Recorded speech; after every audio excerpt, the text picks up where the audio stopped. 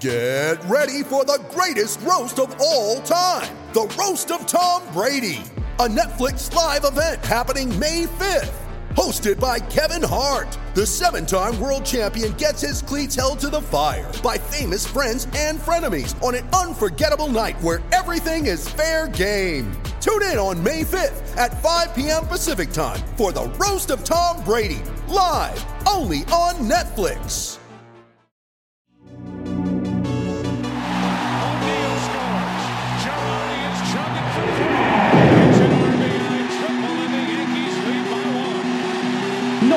This one by Mattingly. Oh, hang on to the roof. No que stop this.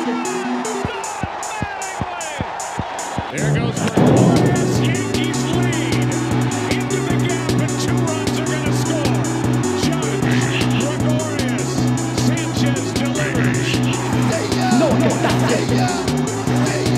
A home run by Derek Jeter. He is No que stop this. November. His first at bat of the game. There's a fly ball deep to left. It's on its way. There it goes. And the Yankees are going to the World Series. Hello, everybody. Welcome to episode 60 of the Bomber Brothers podcast, part of the Pinstripe Alley community of podcasts. Sean and Ryan here together this time, not virtually. Breaking all the COVID rules here in the Yankee fan cave. Yeah, everything's gone virtual over the past few months, but now we're in person for this episode to do another season in review. This time we're talking about 1999, which we talked about this with Peter Bodie, who thought that the 99 team gets a little overlooked because it's right in the middle of a three-peat in between the best team of all time and a Subway Series win in the World Series. So it seems like not a lot of people talk about the 99 team, even though when you look at the numbers and remember what they accomplished, they were a damn good team too. Yeah, I mean, they won, 98 games, and in the postseason they only lost 1 game, and that was to Pedro Martinez in the ALCS.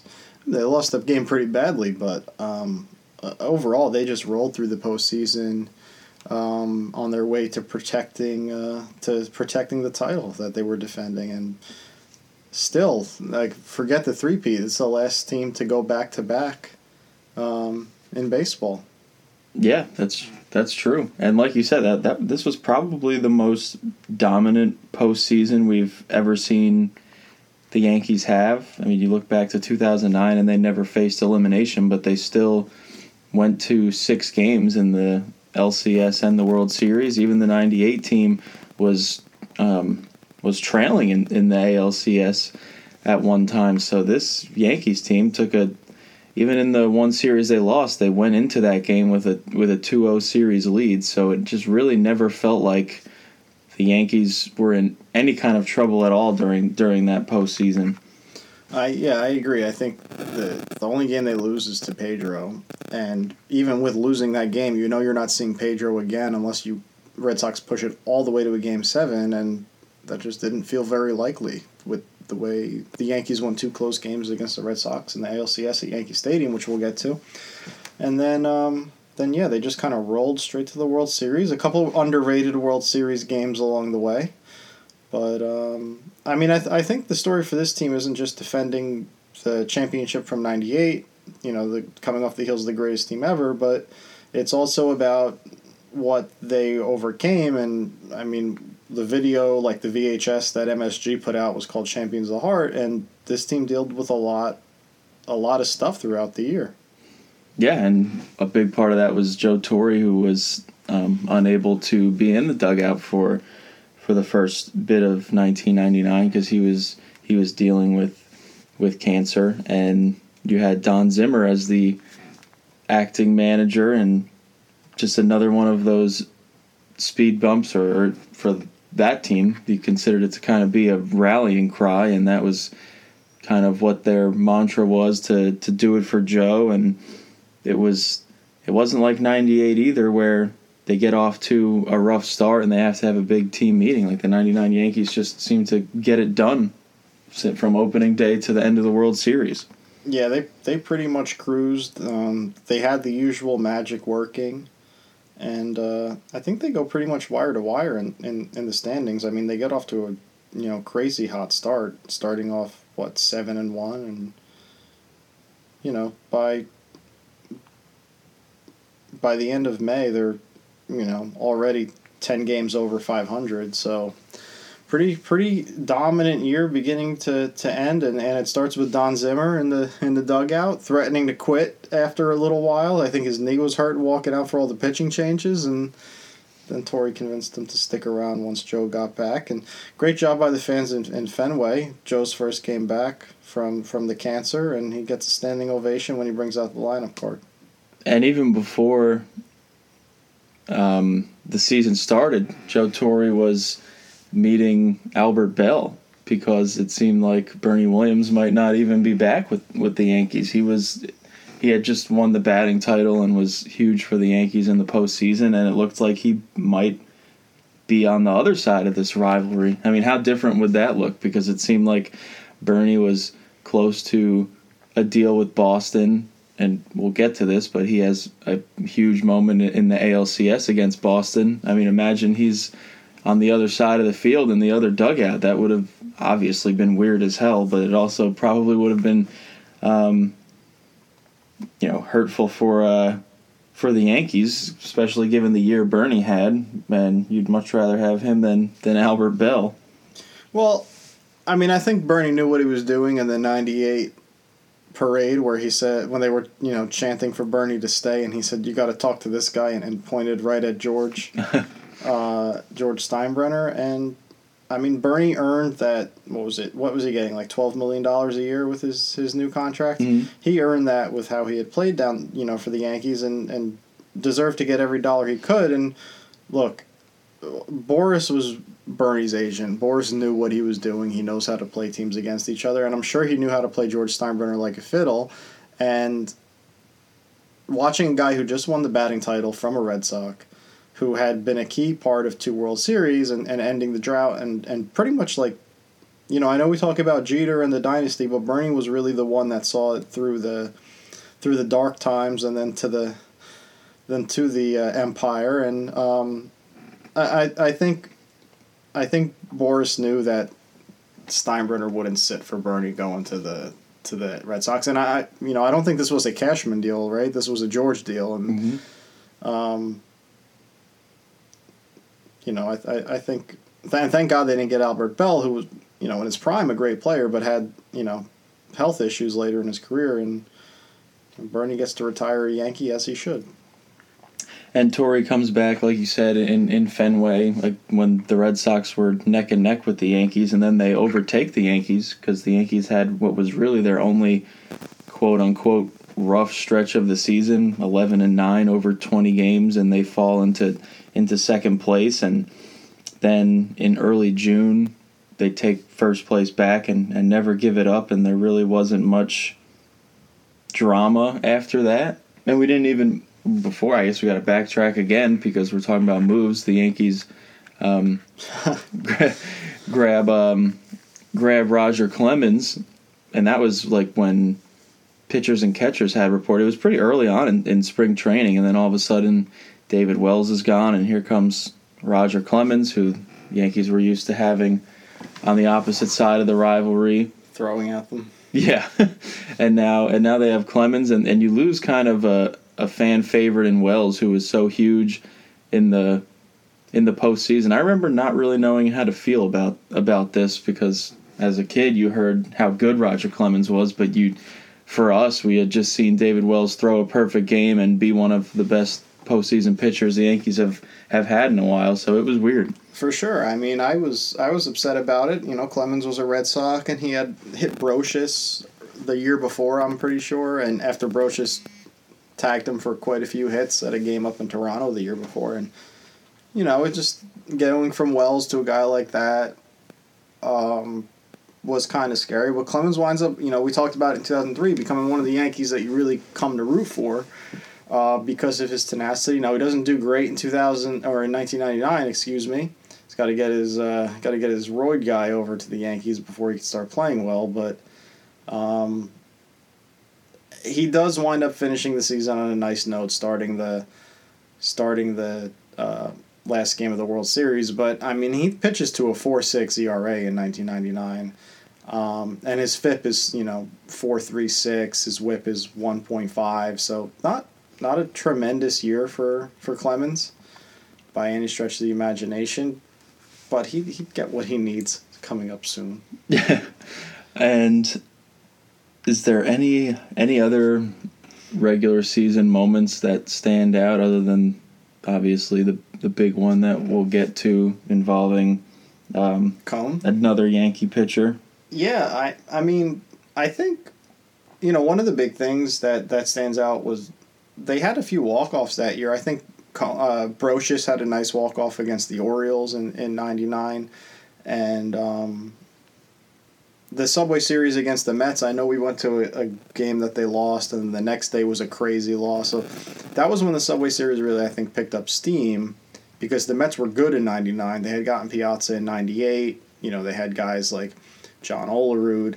And I think this was really the start of like the build-up to the 2000 World Series because they played a lot of good games against the Mets in 1999. Was 99 the year Jeter had that crazy on-base streak? Yeah, 57 games in a row where he reached base. So, yeah. Yeah, the game we were at Shea, didn't Piazza hit like a monster home run to dead center? Yeah, it got out of there in a hurry. And then I think Olerud hit one off of Clemens as well. I think it was two homers for the Mets in that game. And Benitez struck Tino out, and I wanted Tino to get some revenge in that game so bad. And Dad cheered at a game for the first time for Chili Davis. That's right. Yep. Still one of the only times we've heard. Well, no, he returned to form in the 2017 wild card game when Didi hit the home run. Yeah, he's come out of his shell recently. All right, so then we get to July. It's just before the Yankees are about to go on a pretty dominant stretch to pad their division lead, and it's helped along by David Cone, who was I thought was easily the Yankees' best pitcher in 1999, and was certainly the best pitcher in the world on July 18th, which was a cool birthday present for myself. The day before my birthday, watching David Cone pitch a perfect game. And I'm trying to think of who made the last out now. Wasn't it Orlando Cabrera? I think so. I think. But there were a couple of close calls. You had the nice play by Knobloch, which Cone said he thought which he told us when we talked to him for when his book Full Count came out, that Knobloch, who was about to start having fits with the yips, that was that hard hit ball that Knobloch made to his backhand side, and thought that the perfect game was over right then and there.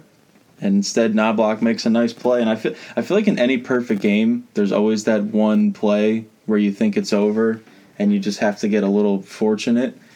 And Cone got it there thanks to Knobloch. Well, I mean, I remember watching the game at home with everybody, and when the balls hit the Knobloch, we were all like, "Oh no," because by that point it was pretty apparent that he was having throwing issues, and he makes the play, and that's the Leday play was in this game, not the Wells game, right? Or was so Cone's perfect game was the Leday play. Yeah. That's when he lost it in the sun. Mm-hmm. Yep. But I thought it was pretty telling because you could tell Leday loses the ball for a second when you're watching it back. But Cone was more nervous when the ball was hit to Knobloch, and I appreciated his honesty there. Not throwing Knobloch under the bus, but it was just apparent with what Knobloch was dealing with, and he makes the play to his credit. Under, except for a World Series or postseason game on the line, the most pressure you could experience, I'm sure, as a fielder is preserving a perfect game, and he makes the play. And I think there's after the perfect game, there's this narrative that Cone doesn't pitch as well. He doesn't get wins, but he still finishes the year at a 3.44 ERA, and like you said, the most valuable pitcher the Yankees have that year. Yeah, like you mentioned, Clemens had his struggles in his first year in New York. It was certainly a down year for Pettit for his standards. Didn't get much regular season wise in terms of ERA from El Duque. Of course, he usually shows up in the postseason, which is what mattered most for these Yankee teams that knew they were going to be in the postseason anyway. So the rotation wasn't exactly overwhelming like it was in 98 when you had David Wells starting the All-Star game. So it was certainly not like it certainly wasn't the rotation that it was a year ago, but they got the job done because they still had an awesome offense. Like Bernie comes back after you thought he could possibly leave. He bats .342. Jeter has probably the best season of his career. His OPS was just under 1,000. He led the league in hits. I think he had 219 hits. Let's see, 153 OPS plus. The next, Jeter with a 153 OPS plus, Bernie with a 149, and then the next highest is 118, and that was Knobloch. So Jeter and Bernie were a two-headed monster for the Yankees in the lineup. I mean, and when you have Knobloch with a 393 on base at the top of the lineup right before those guys, and good things happen. That's right. And good things did happen. They won the division. I think the Red Sox got it to like 3 games or something like that, heading down the stretch. But it really was never too much in doubt. The Yankees kept them at arm's length most of the way, and then they head into the division series against the Rangers, who were our childhood's version of the Twins now, where they just continuously ran into the Yankees in the first round and just got completely shut down offensively. I mean, it's pretty crazy just to think about. In 98 they scored 1 run the whole series, I believe. I'm not sure. And then they only scored 1 run in this series as well. And like I mentioned before, El Duque had his struggles in the postseason in the regular season, as did Pettit and Clemens, and they all come out in the playoffs, and it's like they flipped a switch. El Duque pitches a shutout, so does Clemens in the clinching Game 3, and then Pettit pitches a great game in Game 2, and Mo's there to save the last 2 games, but they start the playoffs off with a bang, with a big 8-0 win. That was which was actually a pretty close pitcher's duel early on before the offense came to life in the middle innings. Yeah, and I mean that's pretty much the MO for the Yankees, right? Is just stay in the game until you get into their starter tired or get into their bullpen and have your pitching just hold them down until that point. And we were talking about him earlier, and we're going to talk about him in the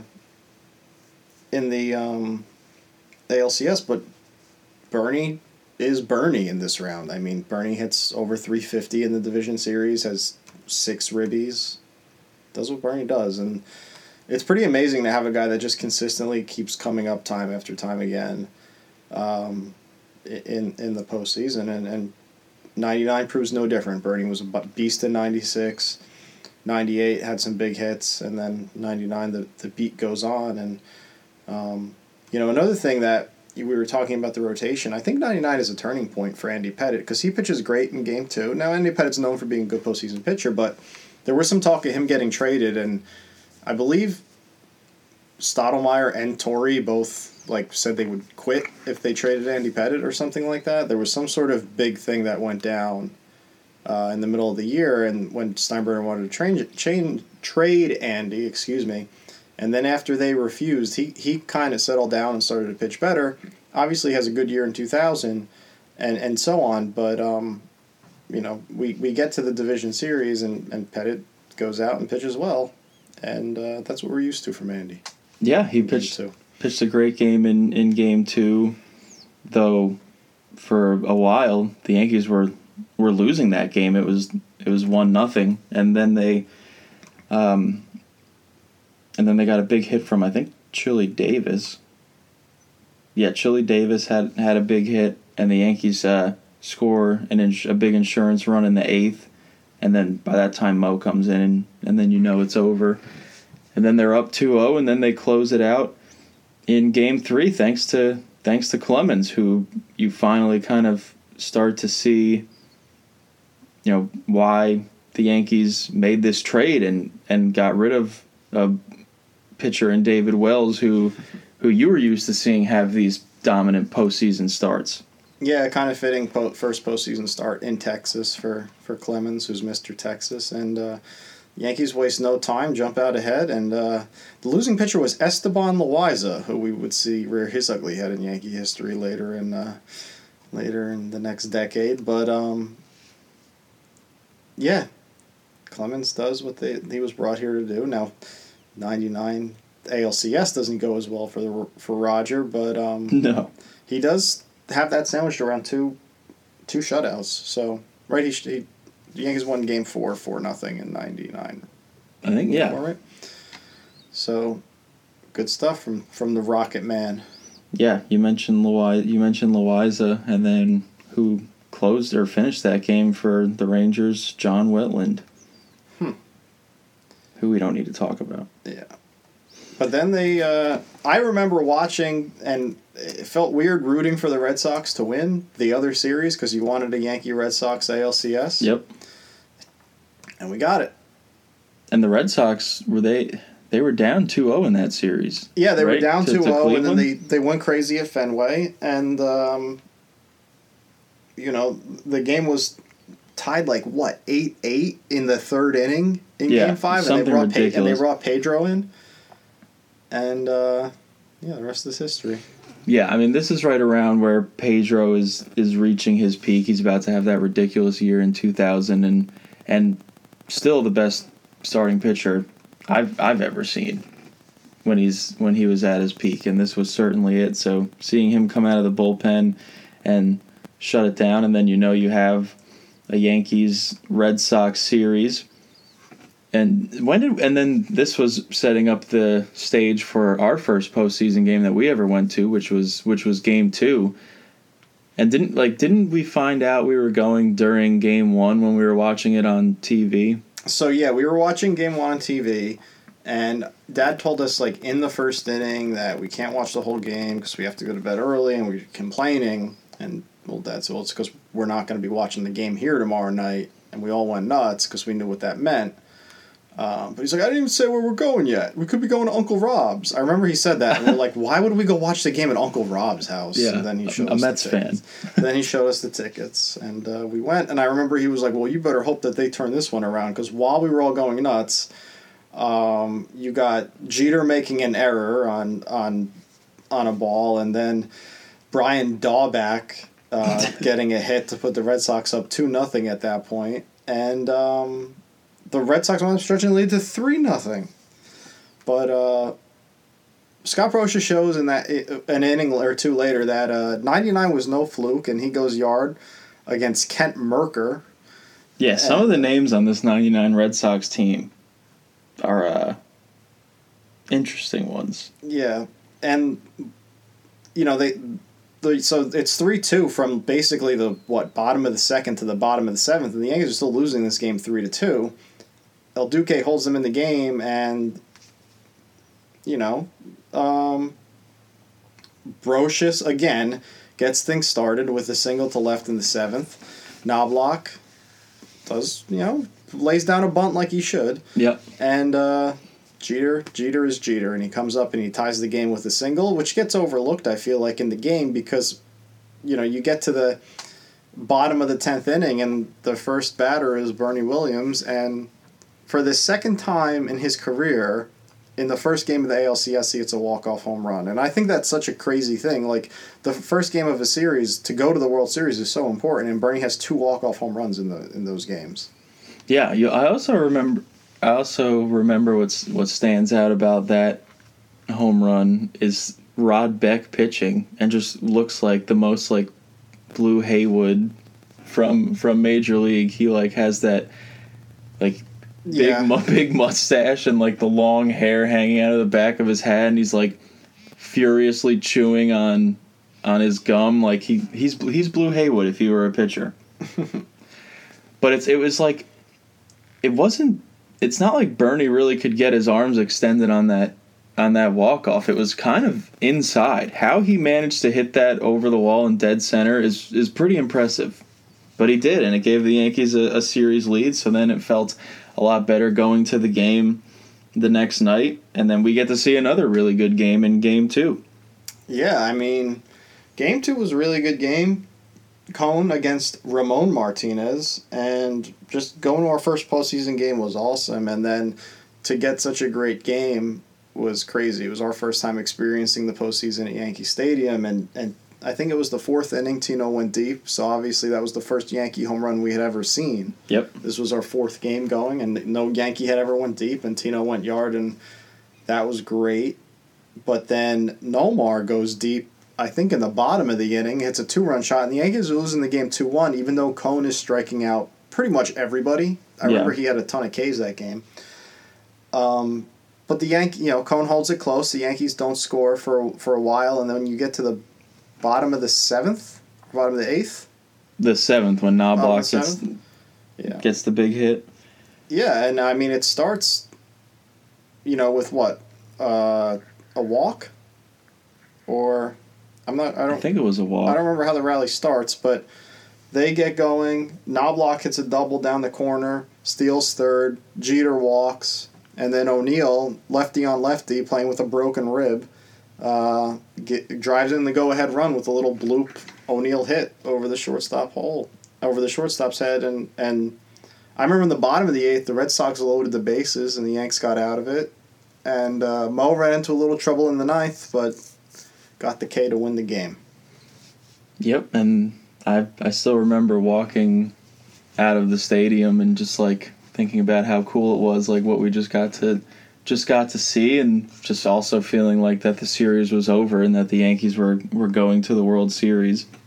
And the next day didn't go great. No, the 2 days later, because they had the off day in between. I still remember our grandfather, who's a huge Red Sox fan. I think he still has the newspaper clipping from that game on his wall in his basement with Clemens just keeled over on the mound and the Green Monster scoreboard in the background, just showing all the runs that they put up on him. That was an all-time blowout. Yeah, but again, up until 2004, that's really the best moment the Red Sox have between Fisk's home run and 2004. Yeah. So, congrats, you lost the series 4-1. But then they get down to business the next night in Game 4. Andy goes out, gives up 2 runs in 7 1/3, and Game 4 is a really close game. Mariano's got to get out of a jam in the 8th. Yeah, and then the offense certainly rewards him after that. Yeah, I think Ricky Leday hit a grand slam, right? Yeah, I'm pretty sure. I can't remember. Oh, yeah, yes he does, yeah. Oh, yeah, because it was off of Rod Beck again. Yeah, tough series, buddy. Yeah, not the best series for Rod Beck. And Darryl Strawberry hits his second home run in the postseason a year after missing the postseason with cancer. This one off Brett Saber. Off the pole, right? Yeah. I remember Grandpa Chick went with us to the ALCS Game 2 that we were talking about. And he told me that if Darryl got a hold of one, he would hit it off the Utz Pretzel sign that was, behind us. And Strawberry, I think, struck out 3 or 4 times that game. And I remember saying to him on the ride home, you were wrong. And he goes, well, he never got a hold of one. So I said, all right. Well, he got a hold of one in Fenway. Fair enough. Well, and then the Yankees take care of business in Game 5. They put up 2 runs in the first inning, and El Duque completely shuts down Boston, continues his aura of being a dominant postseason pitcher, and the Yankees go to the World Series. That's it. That's the play with the phantom tag, right? The Knobloch doesn't tag the runner, and then they threw all the garbage on the field. Yeah. Oh, I mean, come on. You were getting crushed. Who cares? Jeter started that game with a 2-run homer, right? Because Knobloch led off, and he got on base, and then Jeter hit the home run. Yeah, and I think Posada hit one in the 9th. And that set the tone for the clinching game. Then the Yankees go back to the World Series, and a familiar foe is waiting. The battle for the team of the century. Yeah. Team of the decade, sorry. Team of the decade. Team of the decade. The team of the century was cemented back in 1940. Yeah. But But yeah, the battle for the team of the decade, and I mean, I think it's pretty apparent it's the Yankees. The Braves have a lot of regular season success, but the Yankees win 3 championships, 2 of them against Atlanta, stopping them in their tracks. And one of them in crazy fashion, and the other one in dominant fashion. So, Game 1 is El Duque again, and gives up the solo shot to Chipper. In one of the more underrated World Series games, the Yankees are losing 1-0 in the 8th inning, and put together a 4-run rally off all sorts of weird stuff. I think Rocker comes in and walks in a run at one point. Maddox starts this game, and he's not as sharp in the 8th inning. I think he walks Darryl Strawberry, which Maddox to walk anybody is pretty rare. But again, Brocious with a 3-hit night, and his single in the 8th inning starts that rally. Yeah, and then you had the Jeter single. You had Tino got a hit that inning. Tino got a hit. Maddox making an error. No, not Maddox. Sorry, I think it was Klesko who made an error. And yeah, the ball pops out of the fielder's hand on the bunt. Yep. And then so the Yankees take, like you said, a kind of overlooked Game 1, which was really exciting, and then you had a not so exciting Game 2 when the Yankees just completely dominated and started this series on the road because the Braves won 103 games. Well, that's and not the National League won the yeah. All-Star game. Well, no, back then they used to just flip-flop. It would be that's right, AL, NL, so it was the NL's year. And they didn't go to the All-Star game thing until I think it was 2002 or 2003. This one counts. Oh yeah. Well, it was whatever year ended in a tie, which I don't care. It's an exhibition game, but that was a big uproar, so they had to change all that. So, yeah, they win Game 2 rather easily. David Cone pitches a nice game. Gets his last World Series win of his career. And then they go back to Yankee Stadium, and Andy Pettitte doesn't have it at Yankee Stadium. No. Kind of gives up quite a few runs, but the Yankees hit a bunch of solo shots off of Glavine, I feel like, and kind of get back into the lead. And the bullpen does a really good job of keeping things close. And I think in one of the weirder moments in World Series, Yankee moments, who was it? Brian Jordan goes back on that now block ball, and really the ball hits off Brian Jordan's glove and goes into the short porch. The most Yankee Stadium home run you could have. And so a little help from the Braves there. Tino hit a homer that game, I know that. And Curtis had hit one earlier in the game and was not known for hitting home runs. And apparently tells Brocious he wants to hit one that counts, and he comes up in the extra innings and ends the game. Yeah, certainly hit one that counts there. Yeah. Yeah, he had a good bat flip too. Yeah, the little flip. Yeah. Yeah. It was pretty disgusting listening to the 99 World Series video, and he says that after he hit the home run, the teammates said that they were glad it happened to him because he was a good guy, and just think about what happens with him, and he is not a good guy. But, sometimes you just don't know somebody, and it's sad that there's a couple of the Yankee dynasty guys that it's really hard to watch their highlights back, and you look at it kind of with your eyes, slanted or whatever, and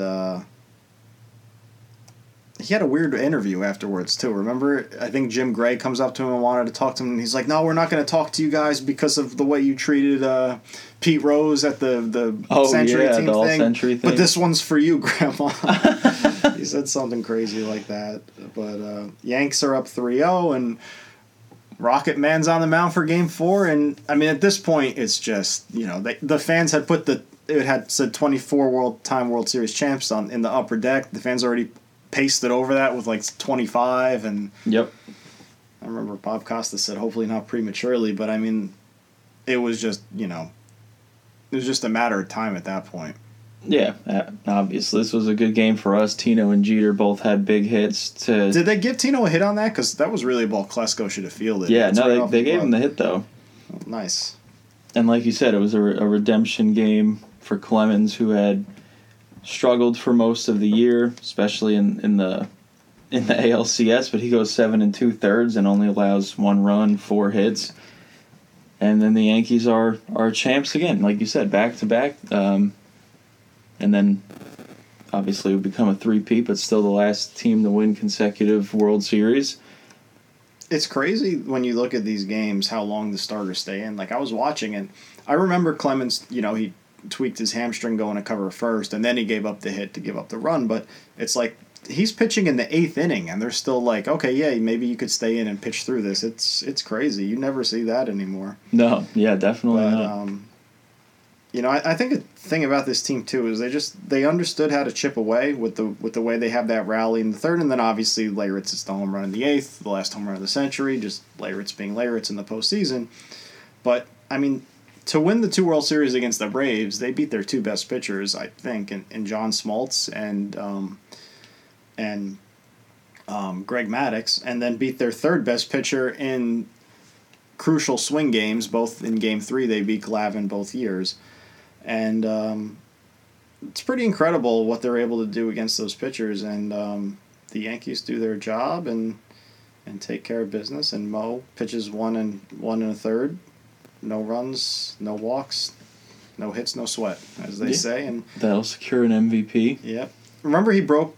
I think it was Klesko he faced, and he broke his bat like 14 times in the same at bat. Yeah. Something weird like I think that whole chair that was it, the Twins? It was Klesko's bats. I think it was just all Klesko's. Yeah, I was thinking about that. And then that was it. They're the champions again, like you said. Back to back, a belly to belly.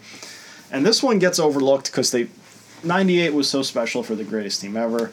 2000 is the Subway Series, but this team was a really good team that overcame a lot. I mean, Paul O'Neill's dad dies the day before Game 4, or the morning of Game 4, and he goes out and plays, and pretty incredible. And that's it. Number 25. Yeah, number 25. Is number 26 the only one left? Yeah, I don't want to talk about it. I mean, honestly, of all the years we've done, I'd probably slot 2019 ahead of a couple of them. Like 2012, I'd put 2019 ahead of, and 2007. But we talked about that all year. That was literally last year. Yeah. So I'm kind of just figuring 2000 is the last one we'll talk about. And then we'll have to find some sort of new topic to discuss. Well, we can do that. Yeah. Luckily, we'll have an extra week to think about it because, like we said, next week we'll be back to talk about 2000, the first time in this series that we're going to go consecutive years and back-to-back weeks. But it's really the only notable one left, so that's what we're going to do. And thanks to everyone for listening to this one, and we'll be back next time to talk about 2000. See you later, everybody.